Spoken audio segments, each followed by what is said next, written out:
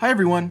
If you like what you've been hearing, please consider subscribing to the Patreon at patreon.com/Hegelbon. That's Hegelbon. The Patreon's really the lifeblood of the podcast. It lets me dedicate the time that I need to play the games, to talk to our guests, to really set everything up and make everything as sharp as it is. Without it, No Cartridge really wouldn't exist the way it does today. If you don't like monthly pledges, I totally get it. There's also paypal.me/Hegelbon, and we can try and figure something out there. Or you can email me at nocartridgeaudio@gmail.com. I'd love to hear from you, and I will try and answer your emails as quickly as I can. Thanks so much for your support, and enjoy the show.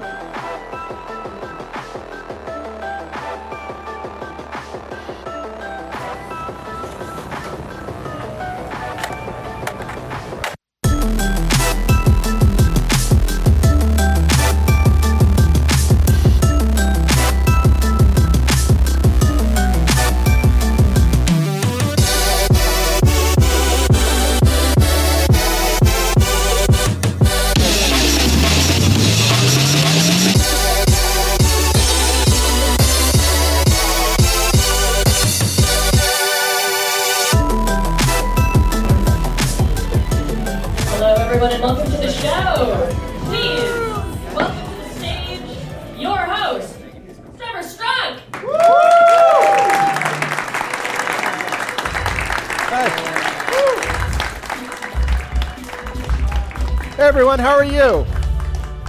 Hi, Kurt. Is the mic on? Good. Welcome to Caveat. Welcome to No Cartridge Live. Really happy to have you here. I'd like to waste no time and introduce my co-hosts tonight. Olivia Broussard, please come on out. Hello. Hello, Trevor. Hello, Olivia.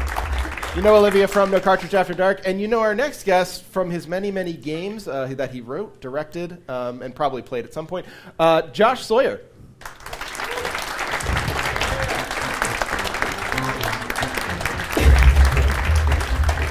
Welcome, Josh. Hi. We can all sit down. Awesome. All right. Oh, someone already said your shirt's good. Oh, thank you. So, basically today we're going to be playing two games that Josh gave to us or recommended for us. He will be introducing them while he plays them. One of them needs no introduction, which is, of course, the original Fallout, which I feel the connection will be obvious, but I'm sure we can talk about New Vegas and stuff. The other, a much more abstract and obscure RPG that I hadn't heard of before now, but is totally fascinating. Maybe some of you have. But Josh, real quick, what is your connection generally to the RPG form? How do you think about your? Obviously, you've directed a lot of them, but just you as a person, as an individual. I started playing. I guess I started playing tabletop role-playing games first back in the early '80s. I played tabletop, Blue Book, D&D. Actually, it was Red Book, Basic D&D, and then Expert D&D. And then I started playing CRPGs with Bard's Tale. Okay. I met a guy at the local public library named Tony Unade, and he was playing Bard's Tale 1 on a Commodore, and I was like, oh my God, this is so incredible, I can't believe it. Which, looking at it now, it looks very primitive, but at the time, I was just blown away. And then through Tony, I was introduced to some older kids who played Advanced Dungeons & Dragons, and then I started playing Wizardry and the Ultimas, and eventually the Gold Box games, Pool of Radiance, that series, and then RPGs from that point on. And so for most of my life, I've really been really immersed in tabletop role-playing games and computer role-playing games, and I'm most interested in computer role-playing games when they try to emulate what I feel are the best aspects of the tabletop experience, which is really about freedom of player expression, freedom to build the character that you want, play how you want, without a lot of arbitrary restrictions about how you develop the story and where you go in the world. No, it totally makes sense. And I've read the Chick Tract, so I'm wondering, when did you first join your satanic Wiccan cult? And who did you have to sacrifice to get in? That remains classified. So one thing I actually wanted to ask before we got to the games, and I just want to make sure we get to it, because the connection is super interesting to me, and I'm not sure what you guys would think of it. But I know, so Josh, you're more invested in CRPGs, tabletop. Liv, I know you played a lot of. I mean, you played a lot of RPGs, but you've also played a lot of MMOs. You're like a big World of Warcraft head. Yes, I think that's accurate. So I wonder, like, how do you understand, like, taking Josh's answer? Like, what do you think about your connection to RPGs then? Like, is it similar? Do you like the sort of like open-endedness, or is it something different when you're playing an MMO? Well, yeah, I think they're like two different kinds. Like, WoW is not about player creation or your own personal story as much as they like try to refer back to it. Sometimes it's very artificial, but I like both of them. I like both styles. I like the theme park walk through a world versus like having your own character and being able to forge your own path. Oh, wow. Yeah, no, but that's so interesting to me, too, like, looking at it from the outside. I've played a lot of RPGs, but I came at them more from, like, the JRPG, like Super Nintendo, Boom, Final Fantasy, Chrono Trigger, that kind of stuff, and then got into CRPGs later, and I just bounced right off MMOs, but part of it's because I feel like I'm not there for the whole story, like, I'm missing some of the story, and part of it is just, like, the quality of MMOs are so different from any other RPG that really is out there right now. Like, if I played New Vegas, that feels like an RPG to me in a way that WoW doesn't, even though WoW is probably much more D&D, like much closer to the source material of D&D. Sure. No, just kind of a thought I had. But if the thoughts have run out, I think we should start again the game. Yeah, let's keep the thoughts to a minimum. Yeah, we got it. Thinking. So, Josh, hey. Are we diving in here? We are diving in. Nice. Josh Barman, everyone. Hold on. Round of applause. Sorry, guys. I'll try to sit up straight here. Hold on. Here we go. Everyone see that? All right, this is Darklands. How many of you even know what Darklands is? All right, solid 4 people. That's pretty good. That's more than I thought. Yeah. So this is a role-playing game that came out in 1992. It was made by Microprose Labs, rest in peace, and it's a historical fantasy role-playing game set in right at the turn of the 15th century Holy Roman Empire, and it is unlike really any other RPGs that I've played. It uses medieval Germany as its setting. So this is a map of the Holy Roman Empire, and these are actual, German cities as they were at the beginning of the 15th century. The main designer on this was a man named Arnold Hendrick, and he had a degree in history, and he just did tons of research, and so everything in the game is really designed around being true to the source material. The only exception really is that mythological things that people believed in this time period and place are a part of the world. So it supposes that witches are actually real, and that Shrats and, that the Wild Hunt is a real thing, that you can pray to Catholic saints and they will intercede on your behalf, that alchemy, as it was understood in this time period, is real, so you don't have traditional wizards or traditional clerics. It's all really built around this idea of capturing the spirit of this historical place and time. And it's honestly probably one of the big reasons I wound up getting interested in history and then went to school and got a history degree. So, but it's really strange. The way that characters are built was very unlike any game that I had played at the time. There are no character classes. Everything is a learn by doing system. So all of these skills, by the way, this is 320 by 240 resolution, so the font is pretty hard to read. So this is weapons edged, weapons impact, weapons flail, weapons polearm, weapons thrown, weapons bow, weapons missile device. You gain skills by using them, learn by doing system. You can also train at a guild. So again, it's all very historically based. So you're maining this guy on swords, is what I'm seeing. Yes. So that's my sword guy. But then I also have my impact, my hammer guy. You can see his nice military hammer there. And of course, all the arms and armor are very historically derived. So you notice that nothing really looks fantastic. It's all basically what you would see as the height of armor and weapon development in Germany around this period of time. This is another impact lady with a bow. I know that this is they only had one model, so everything kind of looks like a mannequin. The yellow armor is very fetching. Yes. And this is a what is this guy? Oh, he's my alchemist. He has to have a good throwing skill because alchemists, they don't cast spells, they make potions, but then if you want a fireball, you throw a potion, and the potion explodes. It's like LARPing. Yeah, exactly. It's exactly like LARPing with high explosives.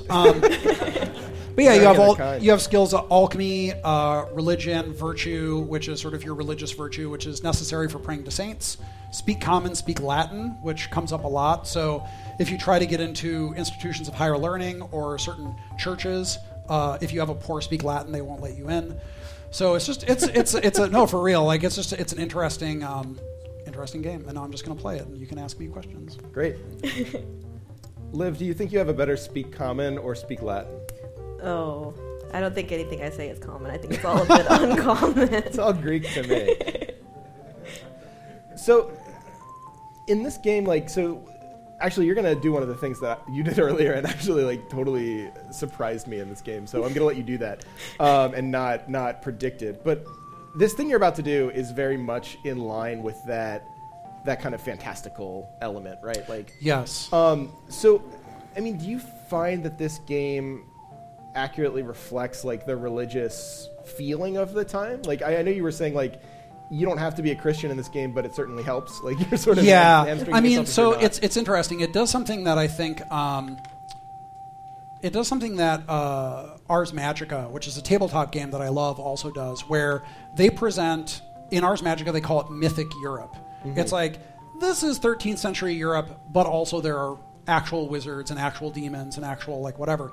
So to do that, though, they kind of have to say, well, they don't have to, but what they do in Ars Magica is they essentially say that the Christian God is a real thing and does have dominion over everything. Uh-huh. And so in Darklands, because the beliefs of the time were that God did have dominion over everything, so there is you pretty much have to be Catholic if you want to pray to saints.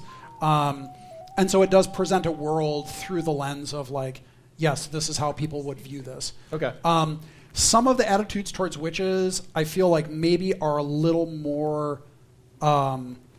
This is a little early for the attitudes of the time. So, I actually wound up going to school and studying history and getting a degree focused on witch hunting. And a lot of this game is about hunting witches. And in the early 15th century, people weren't quite as obsessed with witch hunting.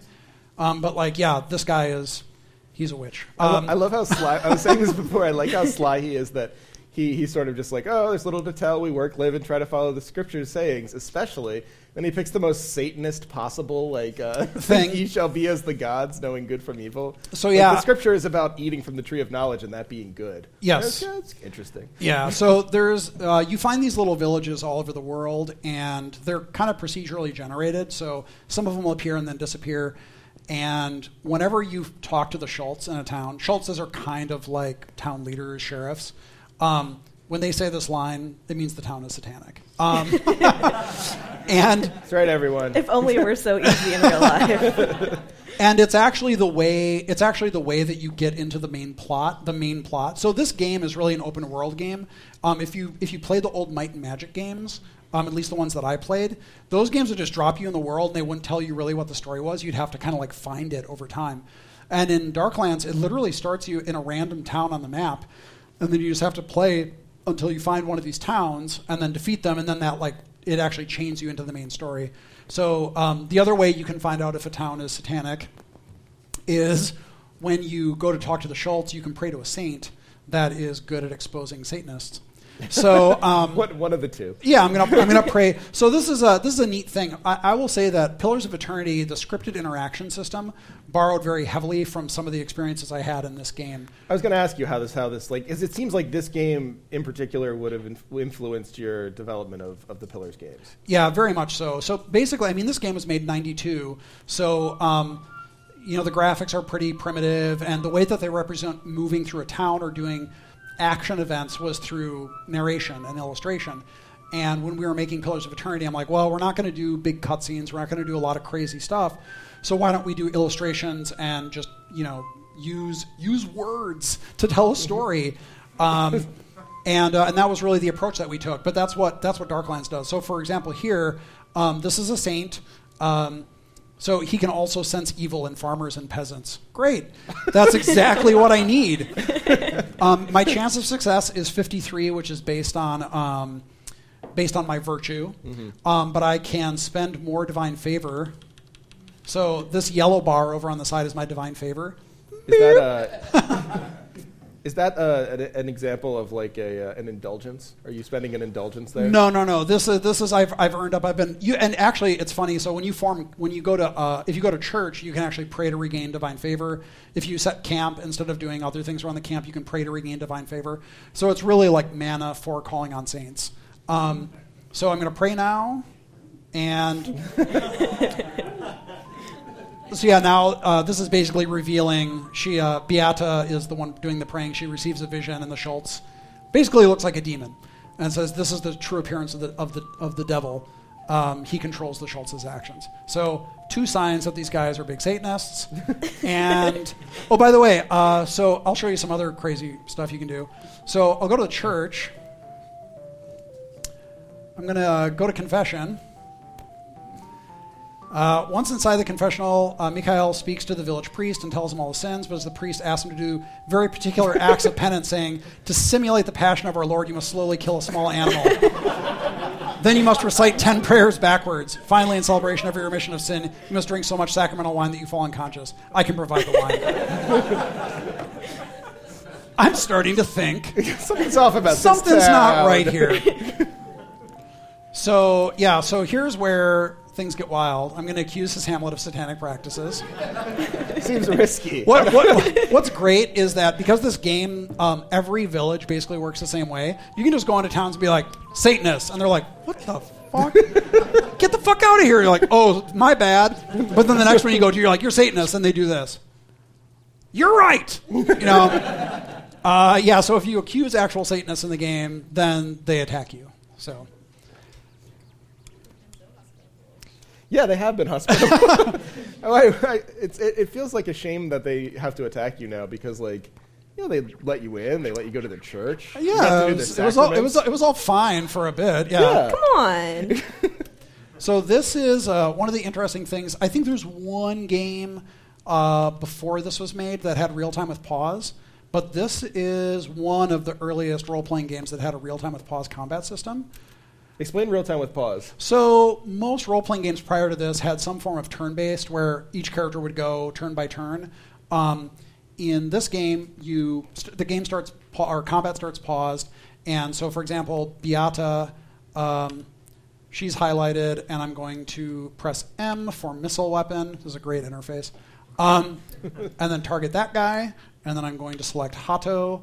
And he is also going to use a missile weapon on that guy. And we're basically all going to shoot that guy. Are we all ready to... Oh, you're not ready. Okay. We all ready to shoot that guy? So it's all paused. And then when I hit pause, then people start moving. Oops. Mikhail, you're not supposed to walk up there. Get back here. So it's all pretty slow. You can see them reloading their crossbows. That's actually what that animation is. They're not like doing something obscene. That should be the Satanists. Yeah. That's the DLC. So but at any point in time, I can just pause and issue new commands or have someone move or do something else. So right now, this dude's creeping up on Beata, so she's going to peel off and attack him, and I'm going to have Hato peel off and attack him. And we just wasted that dude, so these 2 guys are going to... Yeah, they're just going to go pound the crap out of this guy. By the way, this is the actual pace that the game ran at back in '92, so something's not wrong. Something's very right. Yes. Actually, one of the things that you were telling us before the show, I really want you to tell now. So this game came out with a lot of bugs. Yeah. And looking at its Wikipedia page, you'll see like people really praised it for being ahead of its time and stuff like that, but also they were like, if you're playing it, you really have to put up with the fact that it is basically the buggiest game alive. Yes. And you were telling us about patches that they made. So like patches now, if you guys play video games on the PC, patches just come through. You download them real quick. They come through. Week 1 patches are very, very common. We know we have a lot of mistakes. Here's the thing that'll fix it. Yes. Not so here. No. So this game came out in '92, and this might be hard for some of you to sort of picture, but it came on 8 3 1/4 inch floppy disks. Yes. Like, for real. And it was 8 3¼ inch floppy disks. It was a 20 meg install, which at the time was enormous. Like, I had a 100 meg hard drive, which at the time was like, holy shit, 100 megs. And each save game was half a meg, which was just like obscene. Because they were tracking so much stuff in the game, like this big world state. So it was 8 disks, and then there were 2 patches that came out. And those, to get them, you had to send a letter to Microprose Labs and be like, hey, can I have a patch disk? And then they would like mail you a 3.5 inch floppy, and you would do it. Also, configuring the memory for this was such a, because back in the DOS days, you actually had to do memory configurations manually in your startup. Sure. And this was I can't remember how much memory this took, but it was really up toward the upper limit. It was like a big pain in the ass. So yeah, fun game. Have you ever had to use? You're a little bit younger than us. Have you ever had to use DOS like primarily as a system? Mm-mm. You've never. Do you know how to use DOS? No, sure don't. I feel like we have a falling level of expertise in DOS. Where like Josh, you probably have a pretty good handle on it. I mean, a long time ago, yeah, but I bet it's like riding a bike, right? Not quite. Very very strange bike. Yeah, it's very weird. I can like muddle my way through it a little bit because we had an Apple IIe, but not much more than that. And then you have blissfully never learned it, which is probably one the of the best many fate. things that I've blissfully never learned. Yeah. By the way, I do want to point out very helpfully. So anytime you find a satanic village and you kill them, it says they always go, "We're going to have our revenge west of Lüneburg on October 31st," and then they just dip. So this is actually how you get into the story. So if you actually go to that location on any other day of the year, it's just like a weird place that gives you a strange vibe. And if you go there on the day, though, there's a witches' Sabbath, and then you participate in it, and when you like deal with all that stuff, then it like puts you onto the main plot line, which is about Templars who are actually Satanists. I like how it tells you it does the sort of Obsidian thing, not Obsidian thing, the Oblivion thing or Skyrim or any of those Elder Scrolls games where it kind of puts a really important note on it and says like, this date seems significant. So definitely. Yeah. I mean, not that there's any journal or note-keeping system in the game. Right. So like every quest, this game had radiant quests like 20 years before Skyrim, but there's no journal. And so like you can go to any town in the Holy Roman Empire and people will just throw a procedurally generated quest at you and you just have to write it down, go do it, and then remember to come back to that guy to get your reward. It's like Did you have a notebook? What's that? I grew up in an era where you basically had to map everything yourself and you had to write down notes for everything manually. So I was like, oh, yep. So I have all these notebook pages that are just scribbling like, like cave northeast of Ulm, helmet, ? And then, but then I'd have to remember like, oh yeah, that was from Lübeck. I have to go back to Lübeck for that quest. So it's just taking notes for your parents when someone calls the game. All right, I'm going to pray to St. Boniface and hope that St. Boniface can... So this is the thing that I actually really liked is that each of these saints, it shows the mechanical stuff toward the end, but at first it gives you a brief like, hey, this is actually who the saint was, which is kind of neat. Like, I actually did learn some history through playing the game, which is pretty neat. And it's why today you're such a big-time Catholic, right? Yes, exactly. So yeah, it's used for scripted interactions, but then all the saints also usually have some bonus, like in this case, my etched weapon skill went up. Okay, settle down. So yeah, and this is showing how I blew up the altar with holy power. Nice. The ground is scorched with a cleansing heat, and you hear a distant choir as if angels approve of this act. As if. The altar has been purified, and my virtue went up. Awesome. So yeah, I did it. I destroyed this town. Well, see ya. Back on the road. Together. Good for you. Well done. Let's see if I can get back over. I'm going to try to... Overland travel is super treacherous. Let's see if I can get murdered. This will be nice. See if I can get murdered. I don't know. I always hate... Wolves.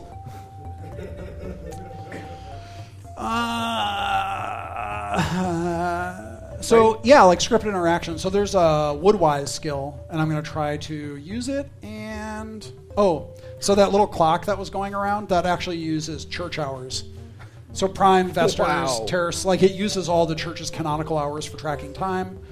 All right, get out of here, wolves. I will say I dated someone whose last name was Wolfson, and one of her biggest pet peeves about video games is how poorly wolves are portrayed. She really, really disapproved of all of the portrayals of wolves as being just bloodthirsty and games forcing you to just brutally murder them Yeah, all the where's the time. Hope Punk wolves? Do you think she would have liked Sif from Dark Souls, the wolf that's really nice and like is sad Probably. that its owner died? Yeah, probably. Yeah. You still have to kill it. It's just sad. Yeah.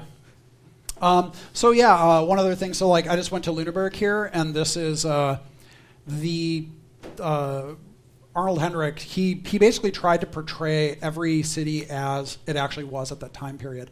So like if there was a specific church or a specific like feature in that town, then it would also be there in the game, which is pretty cool.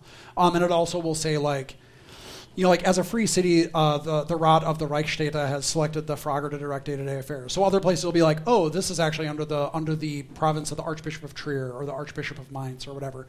So like you actually learn about what the geopolitical state of the Holy Roman Empire was in the early 15th century. So is this? I mean, I'm thinking about this game as like religion and history and all this stuff. Like, did you use this game as an excuse to your parents that video games weren't a waste of time? Like, No. I feel like this would be a classic example of one of those. No, I mean, I would go on and on about how cool it was, and they're like, "That's nice." But no, I didn't need to really convince my parents. When I was young, there was a brief point in time where people were trying to convince my parents because it was Satanic Panic time, and so people were like, "I don't know if you should let Josh play D&D," and they're like, "Should we?" And then they're like, "Yeah, it's fine." So. It's nice. They probably are pretty pleased about it now that you have like a career based on the. Oh yeah, now they love it. Yeah. I mean, and to be fair, like they were never ever negative about it. There was a brief point in time, I think, when I was very young, like 10, and playing D&D, where they're like, "What's going on with this?" Just due diligence of a parent, and then they were kind of like, "Oh, this is fine." So, yeah. Oh, nice. Liv, did you ever have any games in particular that your parents like put the kibosh on for being like? Not satanic necessarily, but like morally troubling. Yeah, whenever I played WoW for like 40 plus hours a week. What was their problem with that? Were they worried that you were like we're going to move on to Fallout in a second, but were they worried that you were becoming like into a cult, or were they worried you were wasting your time, or? I think I probably was wasting my time. I think that was probably fair. But it's not a bad thing to waste your time sometimes. Yeah. I think it was whenever I was in high school and just like staying up till like midnight and then waking up at 5 a.m. to like work before school and like just not sleeping and only playing WoW and going to school. That was also playing WoW at school.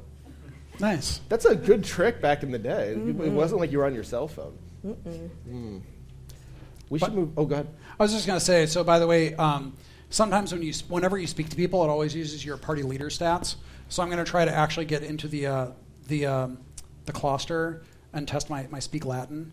So let's see here. So I set Beata, who has the highest Speak Latin, to be my party leader. We'll see how this goes. Wish to study about saints in their library. All right, so my Speak Latin got through. Hey! Basically, yeah. So it didn't actually show that there was a check, but if you fail, basically they make fun of how shitty your Latin is and they just kick you out. So yeah.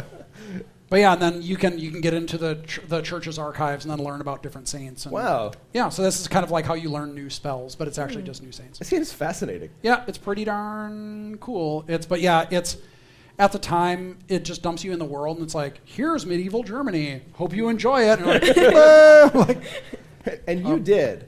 I did. All right, I'm jumping in. So this game's going to be more familiar to a lot of you, I think. People know Fallout, right? People played Fallout at some point? Okay. If you're here at the show and you don't know me personally or have played Fallout, I don't know what you're doing here. All right, so I jumped back into this a few days ago so I could make a save because I did not want to play through.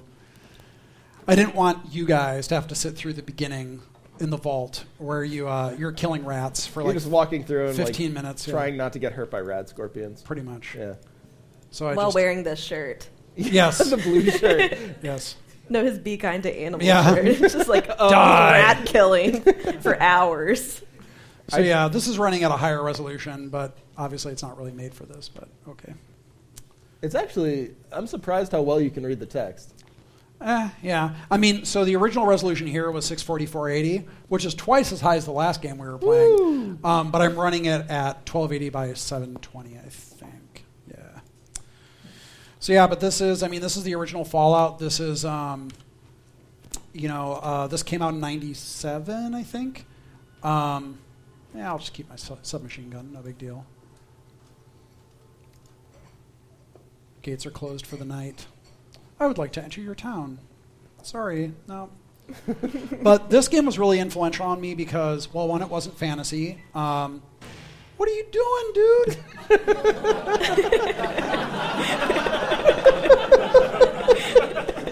Hey, can I enter your town? The sentence is death.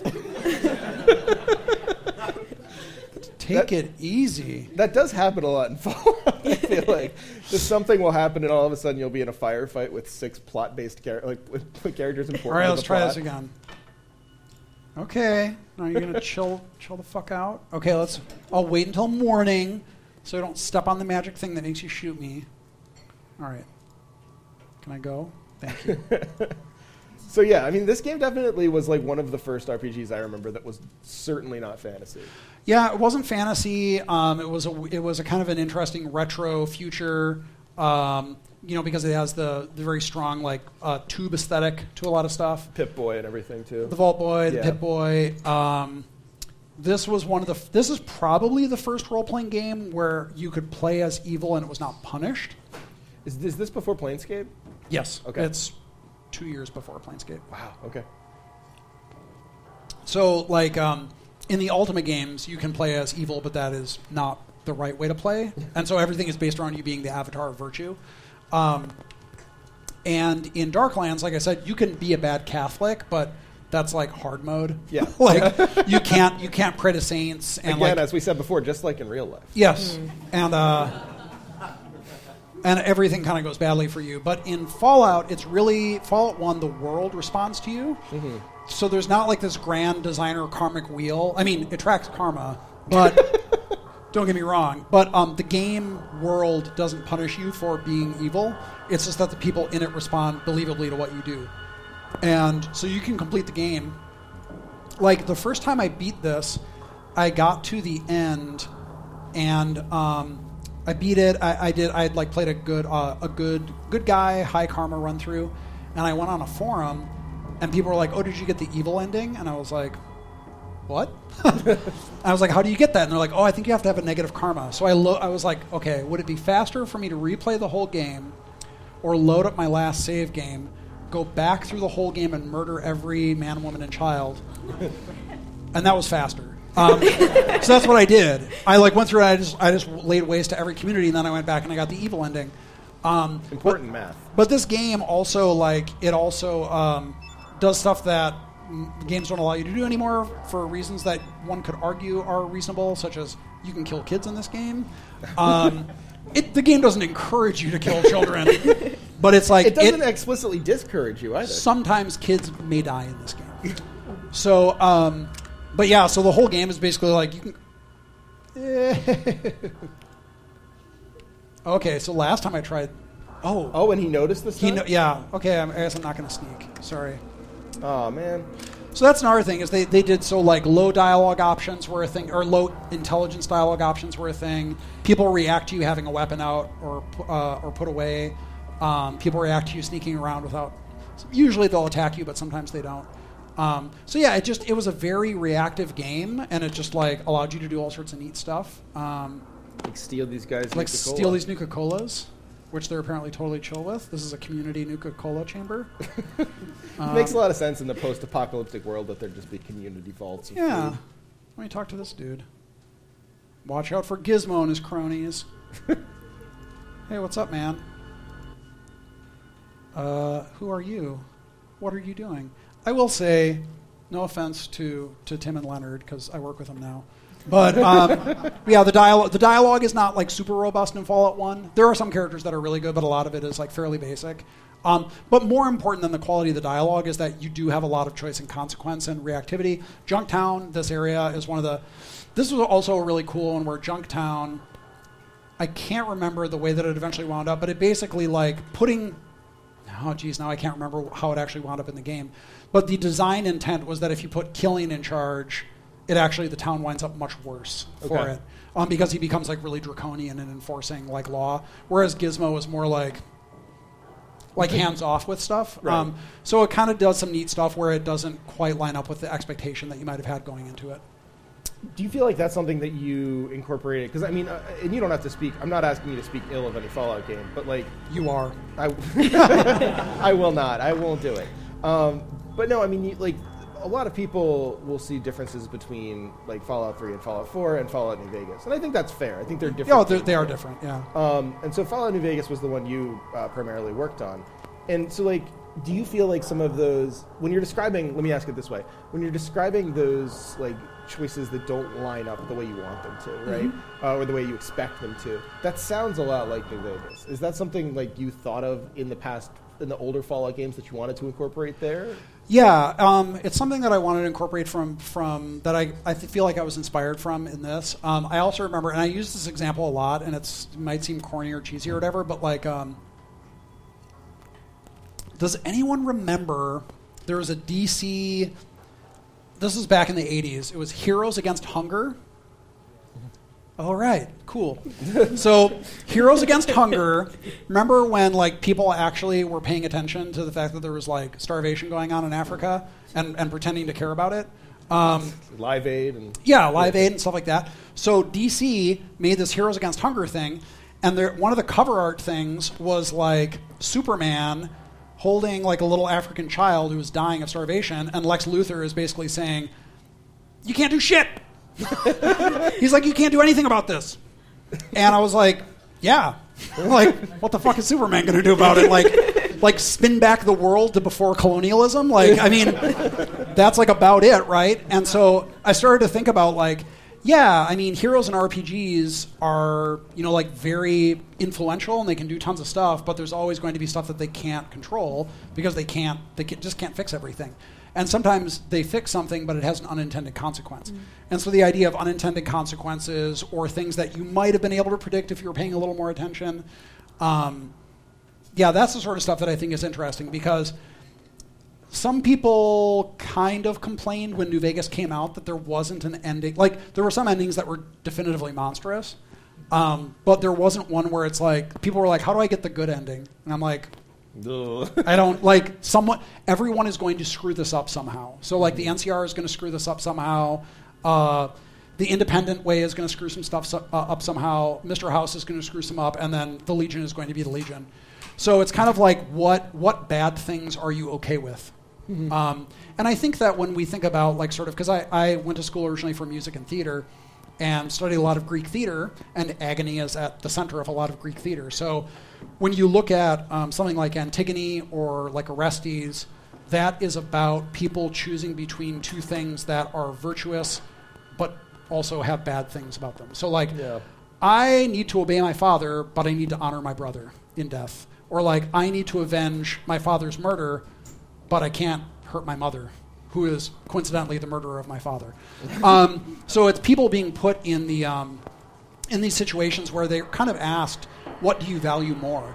And that's something that I always liked about at least the beginning of the Ultima games. At the beginning of the Ultima games, there's a fortune teller. I think all the Ultima games, maybe. And the fortune teller asks you to choose between virtues. So it'll be like, this person is in this situation. Do you choose to be honest or to be just? And you have to emphasize one over the other. And in doing that, you're sort of saying what you morally find to be more important. And I think choices like that are more interesting than like, do you smooch this baby on the cheek or do you kick him through the field goal? And it's like, well, I mean, is that really like a choice? Kick the baby. But no, it's like it's that's not really probing at anything that sort of makes you examine what your own values are. Right. What is this guy doing? Hey, man, what's up? Okay. Where did I get that thing? Yeah, where did I put that thing? Oh, put that thing. Oh, that's a little less. I don't know, buddy. Liv, when you make moral choices in games, do you make them based on who you are or who your character is? Yeah, only based on how I am. Like, I will go in thinking I could play a chaotic character or be evil, and I never can. I always have to be good. But you play Horde a lot. That's very interesting that you think the Horde are bad. I would like to hear more about that. Whoa! Holy shit! They're not. They're different. Is my. Yeah, they're different. How are they different? We gotta go. No, I'm actually the same way. One of my gaming bucket lists is to play through Planescape as a purely evil thing, because Chris Avellone, who I believe you are friends with, Josh. Yeah, I mean, he used to. We worked together at Black Isle and then at Obsidian for like a really long time. Oh crap! Do you not have enough room for that shotgun? I don't. It's a good gun. Yeah. Well, maybe Ian can carry some things. But Chris Avellone, I think, is quoted as saying, like basically it's extremely difficult to play through as a purely evil character in Planescape, because it just makes you feel like a true, like, terrible person, horrible, like a sociopath. Like the things you have to do to just like ruin the people around you and do like terrible things, and it feels like such an interesting challenge to be like, well, it's going to be like absolutely against my own nature and do this for 70 hours or whatever. I do think it's interesting in like, so the team that worked on Tyranny at Obsidian, okay, yes. they have a kill a baby. They have a kill a baby quest. I mean, it's not literally like kill the baby the quest, but one of the ways that you can solve it is to kill the baby, and it's there's like, I hate to say it, there's a good reason, but like there is a plausible reason. Hitler? There's a plausible. Thank you, Ben Shapiro. There's a plausible reason why you might view killing the baby as the right outcome for the quest. But it's like, yeah, it basically says, like, describes, like, your action is, like, hold the pillow over the baby's head. Wow. And so you're like, okay. But stuff like that, again, where it's not just like, oh, yeah, like, I just came across a crib and I'm crazy, I'm going to kill this baby. Like, it's part of a quest where it's sort of asking you, like, do you have what it takes to kill this baby? Are you a bad enough dude? Because they're saying, like, it is sort of the baby Hitler thing, where it's like killing this baby may actually be the best thing, and you're playing a character that is just evil, by definition, kind of like the arm of an empire. So you're like, well, I'm already here, so say no more. Yeah, exactly. Kill this baby. What's interesting? There's a game that is it's like a straightforward adventure game. It's an adaptation of the I'm gonna forget the author now. Unfortunately, someone will remember it. But it's the I Have No Mouth and I Must Scream. Arlen Ellison, thank you. It's an adaptation of that story, and there's a part in it where your character clearly, like, for a bad ending. Because you can get this bad ending. It's these 5 people held in torment by an AI who simulates these terrible worlds for them. And the one is you're this guy who's just permanently hungry. And clearly there's a bad ending coded in initially, where the choice to finish poorly is to eat a baby. And I read up on it because I was like, well, why can't I eat this baby? That's really weird. And apparently they took it out. Like, it was in there, and they were like, we can't have a game where you eat a baby. Like, no one's going to accept this. How far we've come. Fallout 2 has a quest where you're supposed to assassinate the vice president of the NCR. And the way that it's set up... Does anyone know this quest that I'm talking about? All right. So, basically, there's a force field, and it's really hard to get at the vice president, but his kid runs on a circuit that's timed at, like, 45 seconds. And so you actually have these guys. It's a time bomb. So you can say to the kid, like, hey, can you give this to your dad? And just give him this dynamite, and then just close the window and be like, cool. And you can blow up the vice president by... The game doesn't make you do that. But it is a way that you can complete the quest. So, like, yeah, it's... These, both Fallout 1 and Fallout 2 just have a bunch of stuff where it's like, you don't have to be you absolutely do not have to be like super crazy as a character to complete the quests, but sometimes that is a very like efficient way to go about doing things, which I thought was an interesting approach. So what about this game, like, what about the plot and sort of like the inner mechanics and stuff like that, outside of just like the morality? What about it is influential for you? Like, what led to New Vegas, or what led to just your general stuff in directing? I really like that.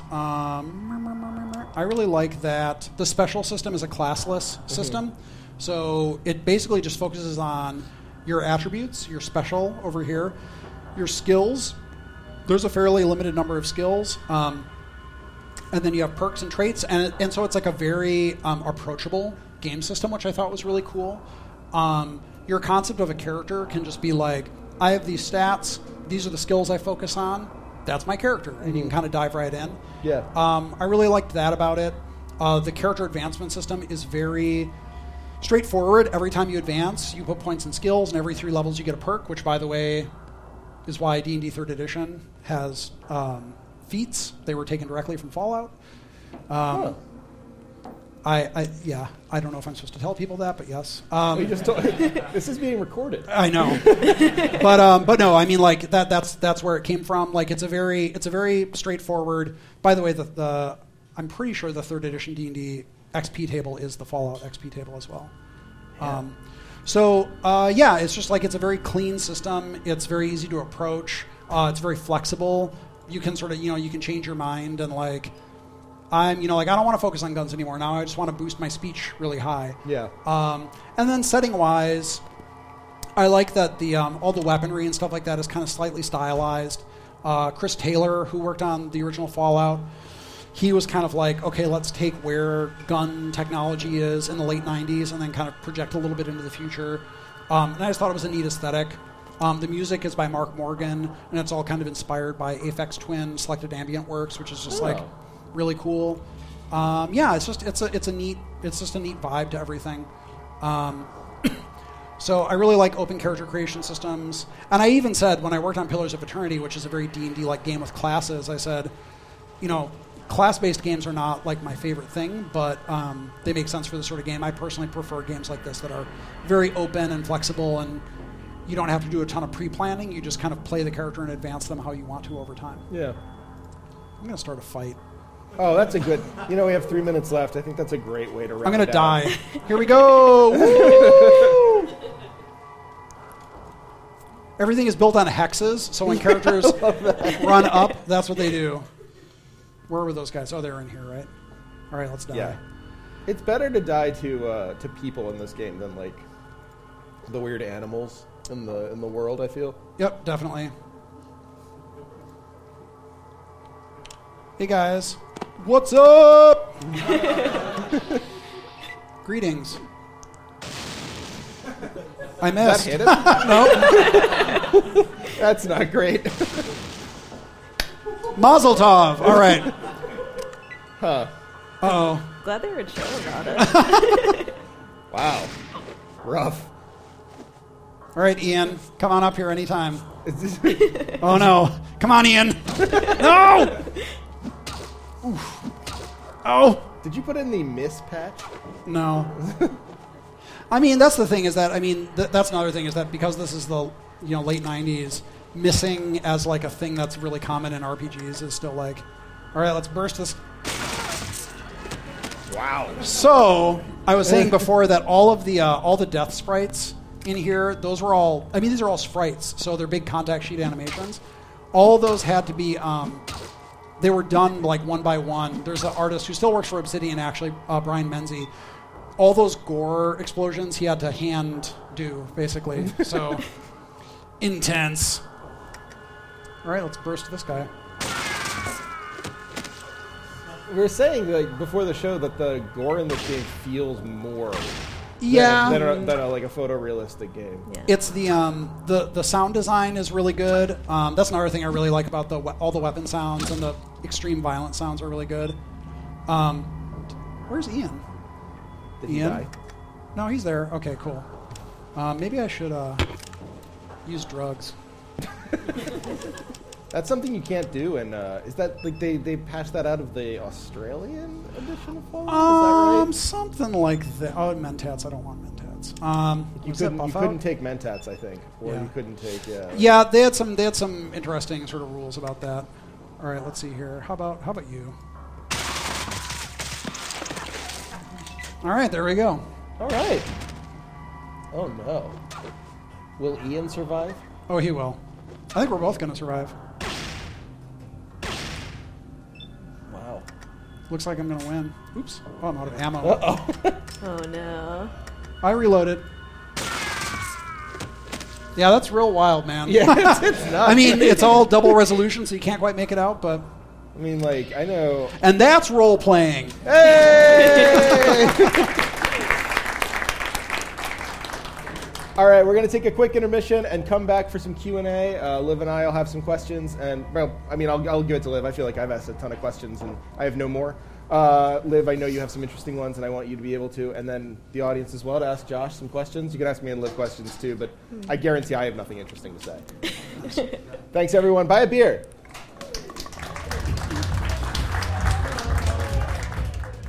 Videos about like the making of or whatever. All right. Welcome back. Sorry, I was busy guys. talking about Suspiria. We're talking about Suspiria now. Can you talk about Suspiria to the audience? Oh, sure. We were just talking about how the new one is so different, but very, very good. Yeah. Agreed. Talking about choreography in general. It went from Fortnite dances to Suspiria. Yeah. Fortnite dances, how Kate Bush's dances from the Wuthering Heights video should be in Fortnite. Right.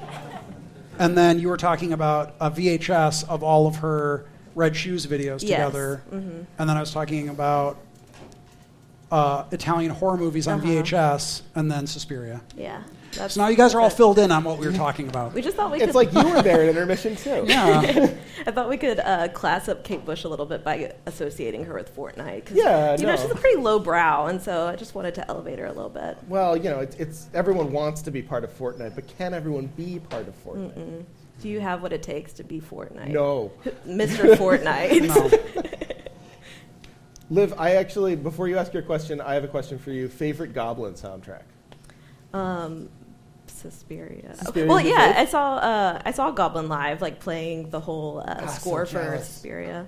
Wow. Yeah. Nice. How many The same Goblin weekend that I saw fans the in new audience? Suspiria. Listen to Goblin. They're Goblin! They're great. But they were very good live. Well, I think I it's just bet. like the guy, Mr. Goblin, and then Mr. whoever Goblin he and tours Mrs. with now. Fortnite. Yes. Yeah. If only I could be Mrs. Fortnite. Nice. So I believe you have a question for Josh. Well, yeah, let's just keep talking about Kate Bush. We've been Do talking it. about Kate Bush all day because of the microphones that Kate Bush.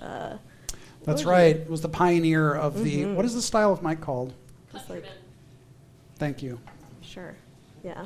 So she could be hands-free. A And do her hands-free moves. icon. And yeah. do her moves, yeah. Absolutely. If so what energy draws you to Kate Bush? Like, what is it about her music that you... It's well, her vocal range is really incredible, and I guess that she's so dynamic as a singer. So like I grew up singing in my home. My dad is a musician, plays acoustic guitar and plays piano and sings, and I grew up singing in the home, and then went to school briefly for vocal performance. And so just because she's such a dynamic singer, and then when I finally started seeing like videos of her actually performing, I was like, at first I was like, what is she doing? But she's just so like energetic and crazy, and yeah, that's the vibe. It's good stuff. What faction in New Vegas do you think she would join? Ooh. See, this is tricky because we were just talking about how she probably hangs out in a castle and is unconcerned by political stuff. So, well, by that token, you might suggest that she supports Mr. House, who is also a recluse. But if we're being a little more charitable, maybe independent. Oh, that's nice. How about Jeb? Classically, Chapo Trap House's Virgil Texas has been encouraged to play as Jeb in Fallout New Vegas, Jeb Bush. With an exclamation point. Jeb! By the way, someone pointed out that what's crazy about the whole Jeb exclamation point thing is that wasn't a new thing for him. His old campaigns for other political offices used Jeb exclamation point.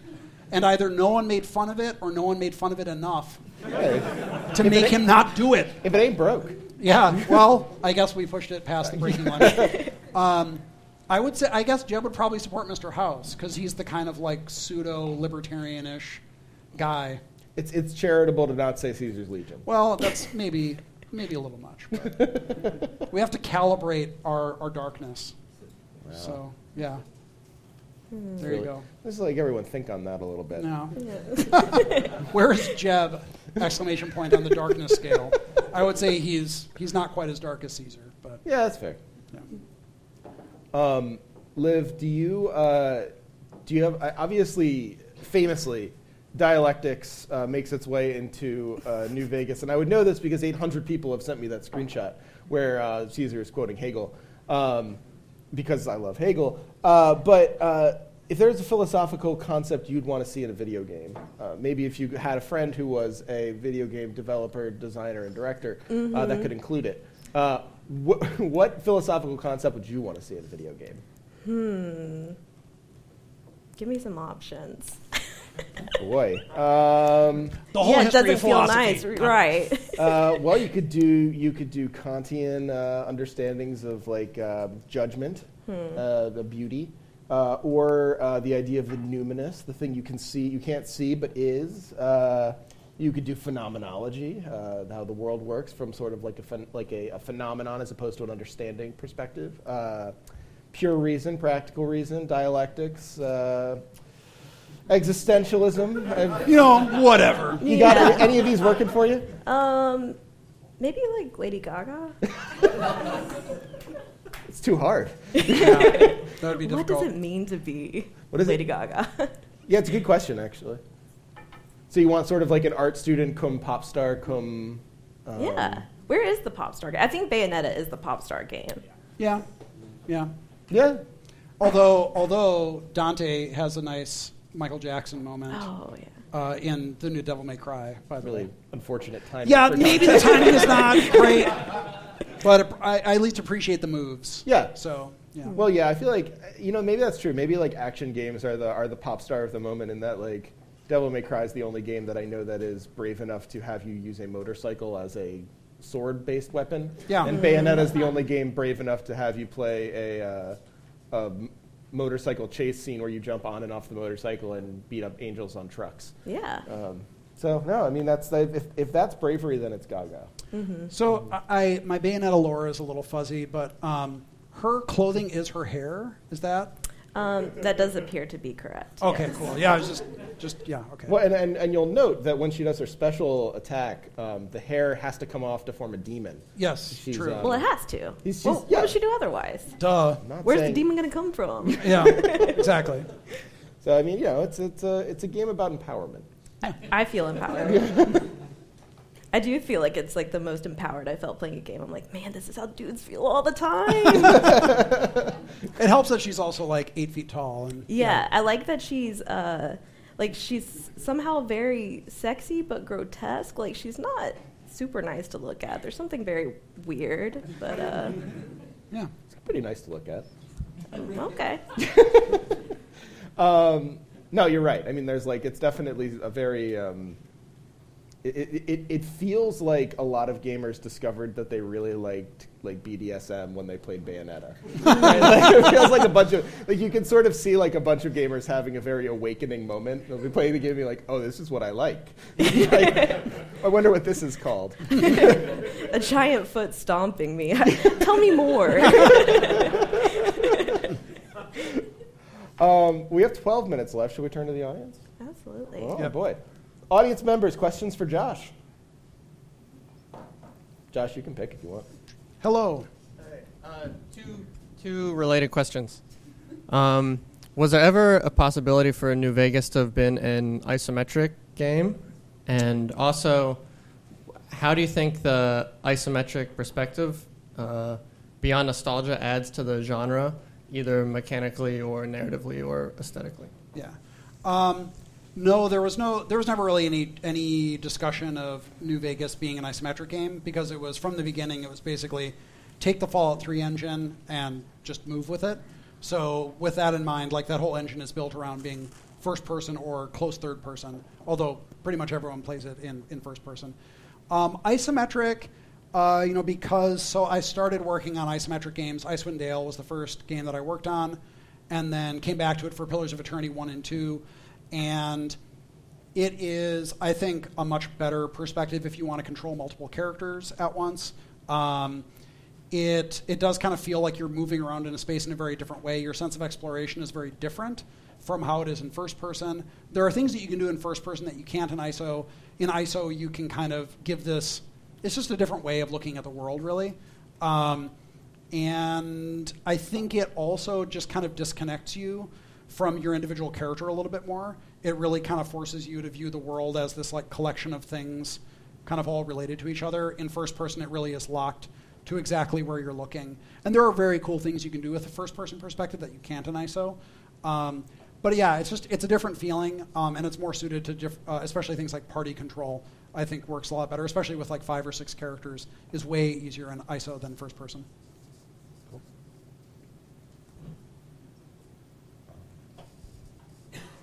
So, this is a really nerdy question. I apologize. When Pillars 2 came out, a lot of people said that, especially towards the end, the critical path was a bit hard to follow, especially in regard to like the nature of the gods or nature of the universe before the wheel was established. And I believe you commented on your Tumblr that there were a couple of issues about that. And I was wondering if you could go back and redo kind of the pacing or the structure of the critical path of Pillars 2, if you might do something different to kind of explain the world or explain the stakes a bit better, and if so, how?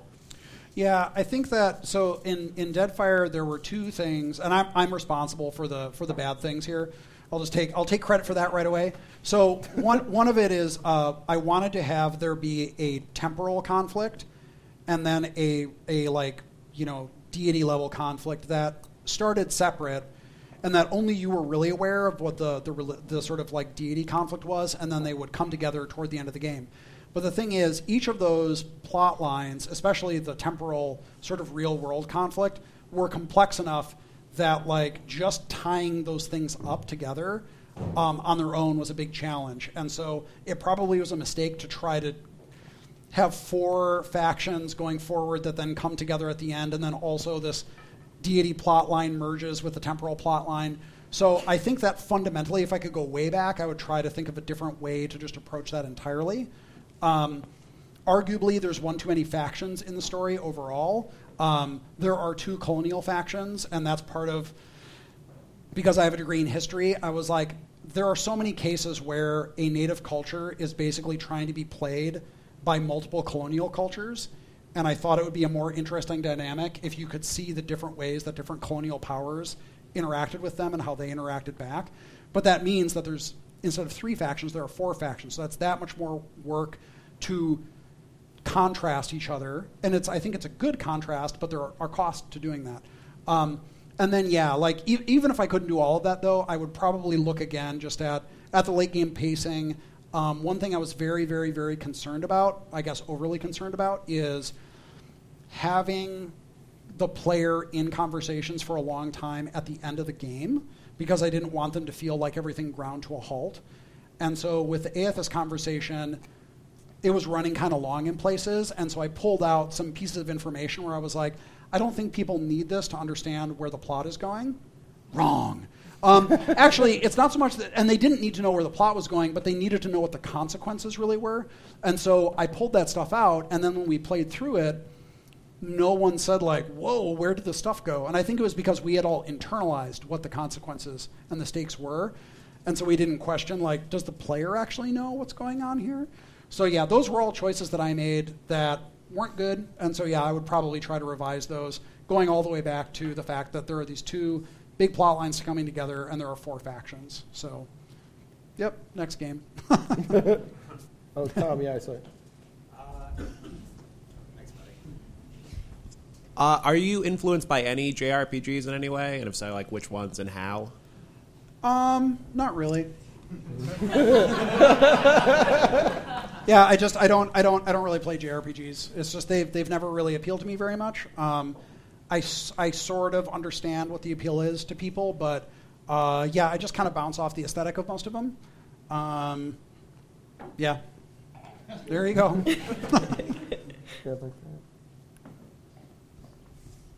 going to make Josh run around a lot.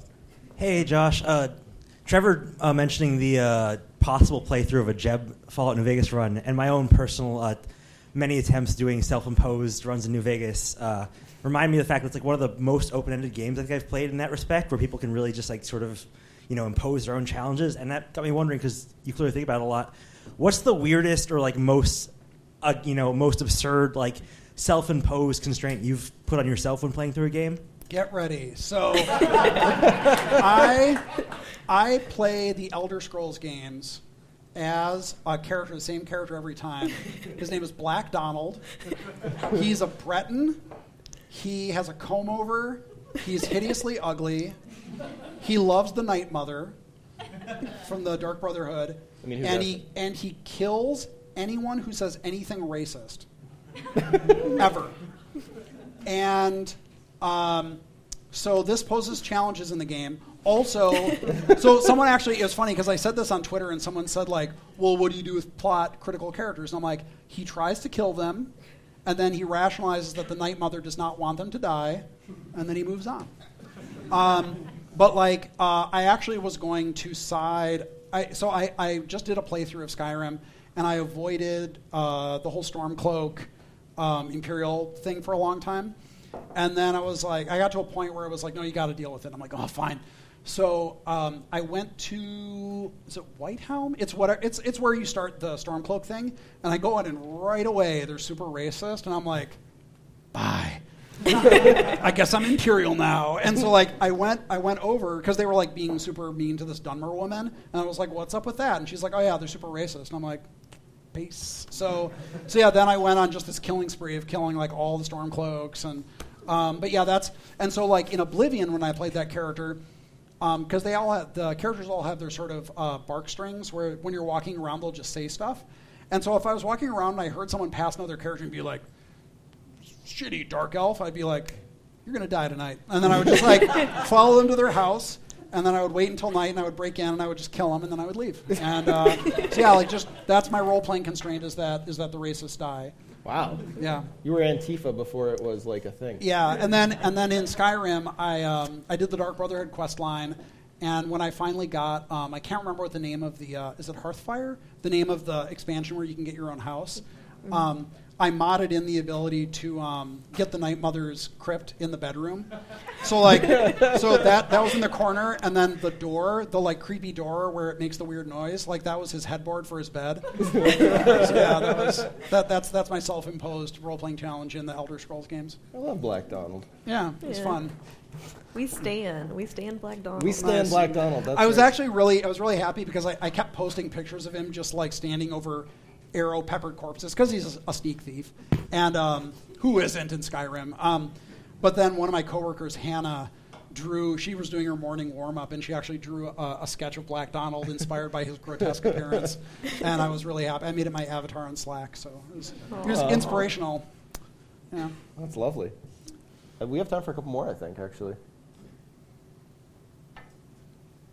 Good. Did you? Oh, I thought I saw.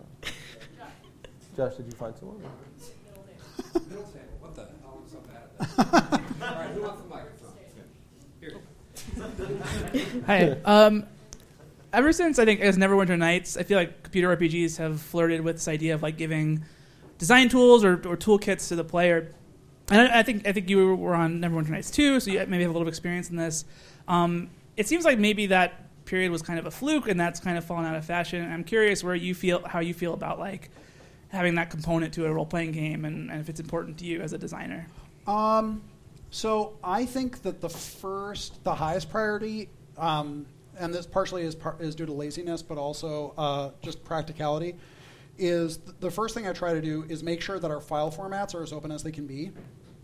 Because in a lot of cases, modders just need to get their fingernails over the edge of something, and then they will like pull their whole body up like this. Like it's like if you just have an open file format, they will find a way to make tools to get at the stuff inside. Pillars 1, I think we used a lot of Unity asset bundles, which were just black boxes of nonsense as far as modders were concerned. And on Pillars 2, we went with XML for pretty much all of our file formats other than the scenes themselves. And then modders were like, whoa, I can do all sorts of crazy stuff. So that's like the highest priority, is just make it easy for people to get at the data, because once they can get at it, they can probably do a lot. Listening to their feedback, because sometimes there are little things that we can do on the code side that make things incredibly easy for them. Having full, robust tool sets is, I don't know, it's a challenge, because I personally feel that BioWare did a better job with Neverwinter 1 than we did with Neverwinter 2 as far as tools were concerned, for two reasons. One, the Neverwinter 1 tool sets were extremely user-friendly. Like, they're simple in a lot of ways and kind of primitive in certain ways, but it was very easy for kind of any old person to jump in Neverwinter 1's tool set and build something. Neverwinter 2 was a dev tool, and it really was designed like a dev tool, and it was almost torturously hard to do certain things, so much so that when Neverwinter 2 came out, there was this big group of people on a forum saying, on our forum saying, this is not the tool set that you built the game with. We want the real tool set that you built the game with. And I said, you're right, it's not. Ours was shittier. You're using the end result of like 2 years of a shitty tool set that finally is kind of okay. But it's so much work and effort to support a tool set internally. And then when you also have to make it player-facing for end users who are just going to jump in and do whatever they want, it's a lot of time and a lot of effort. I still think it's worth it if you can find the time to do it, but it's not something you can kind of decide to do like halfway through development, like, why don't we just get these tools out? Like, it really has to be incorporated into how you're thinking about developing the game. And it's something that I think Bethesda, like, I really think it's great that they just keep supporting their tool sets, because those are, man, I gotta say this over and over and over again, like, there's no way that we would have made Fallout New Vegas in 18 months without that engine and tool set. Like, I know people like to complain about, and there's stuff to complain about, but like, it's so user-friendly. It's so easy to jump in and just make content. So it's great as a development tool, but for someone who is interested in modding, like, that platform is one of the best because it's just so simple to jump in and do stuff. So I think it's important, but is it more important than making a good game? No. RPGs, I think, can benefit a lot from good end-user tools, so when you can support it, I think it's a good idea. We have time for one quick question. Is that my dad or Rob? I can't tell. It's my dad. So clearly your history background has influenced you a lot in development, that sort of thing. Is there anything on the literature side, writer side, art side, whatever, that it's influenced you as well? Yeah, I mean, I kind of have a great fortune of being a dilettante for many years. So like kind of putting my fingers into things and then deciding not to go any further. My father is a sculptor, so I wanted to be an illustrator for most of my young life. Then I'm colorblind. That makes being an illustrator kind of challenging. So, yeah, colorblindness. Awesome. I actually did go to school for music and theater, and I actually wound up using. I was saying before, I'm actually on the Fallout New Vegas soundtrack. I wound up singing some songs for that, and then my theater background, I think, comes in useful for a lot of different things. So I believe that kind of like putting my fingers into a lot of this stuff a little bit. Like, I know my place. Like, I'm not like going to tell the music guy how to do the music, but I can talk to our composers and speak a language that is comfortable for both of us to work with them. And when I do writing and then I go into the studio and work with voice actors, I don't direct those sessions because that's not my job. I'm the writer, but I understand the sort of things that they're thinking about and going through. So I think having that broad background has been really helpful for me. All right. Well, that took us right to the end. Hooray! I want to thank Josh for coming. I want to thank Liv for coming. This has been wonderful. And thank you all for coming as well.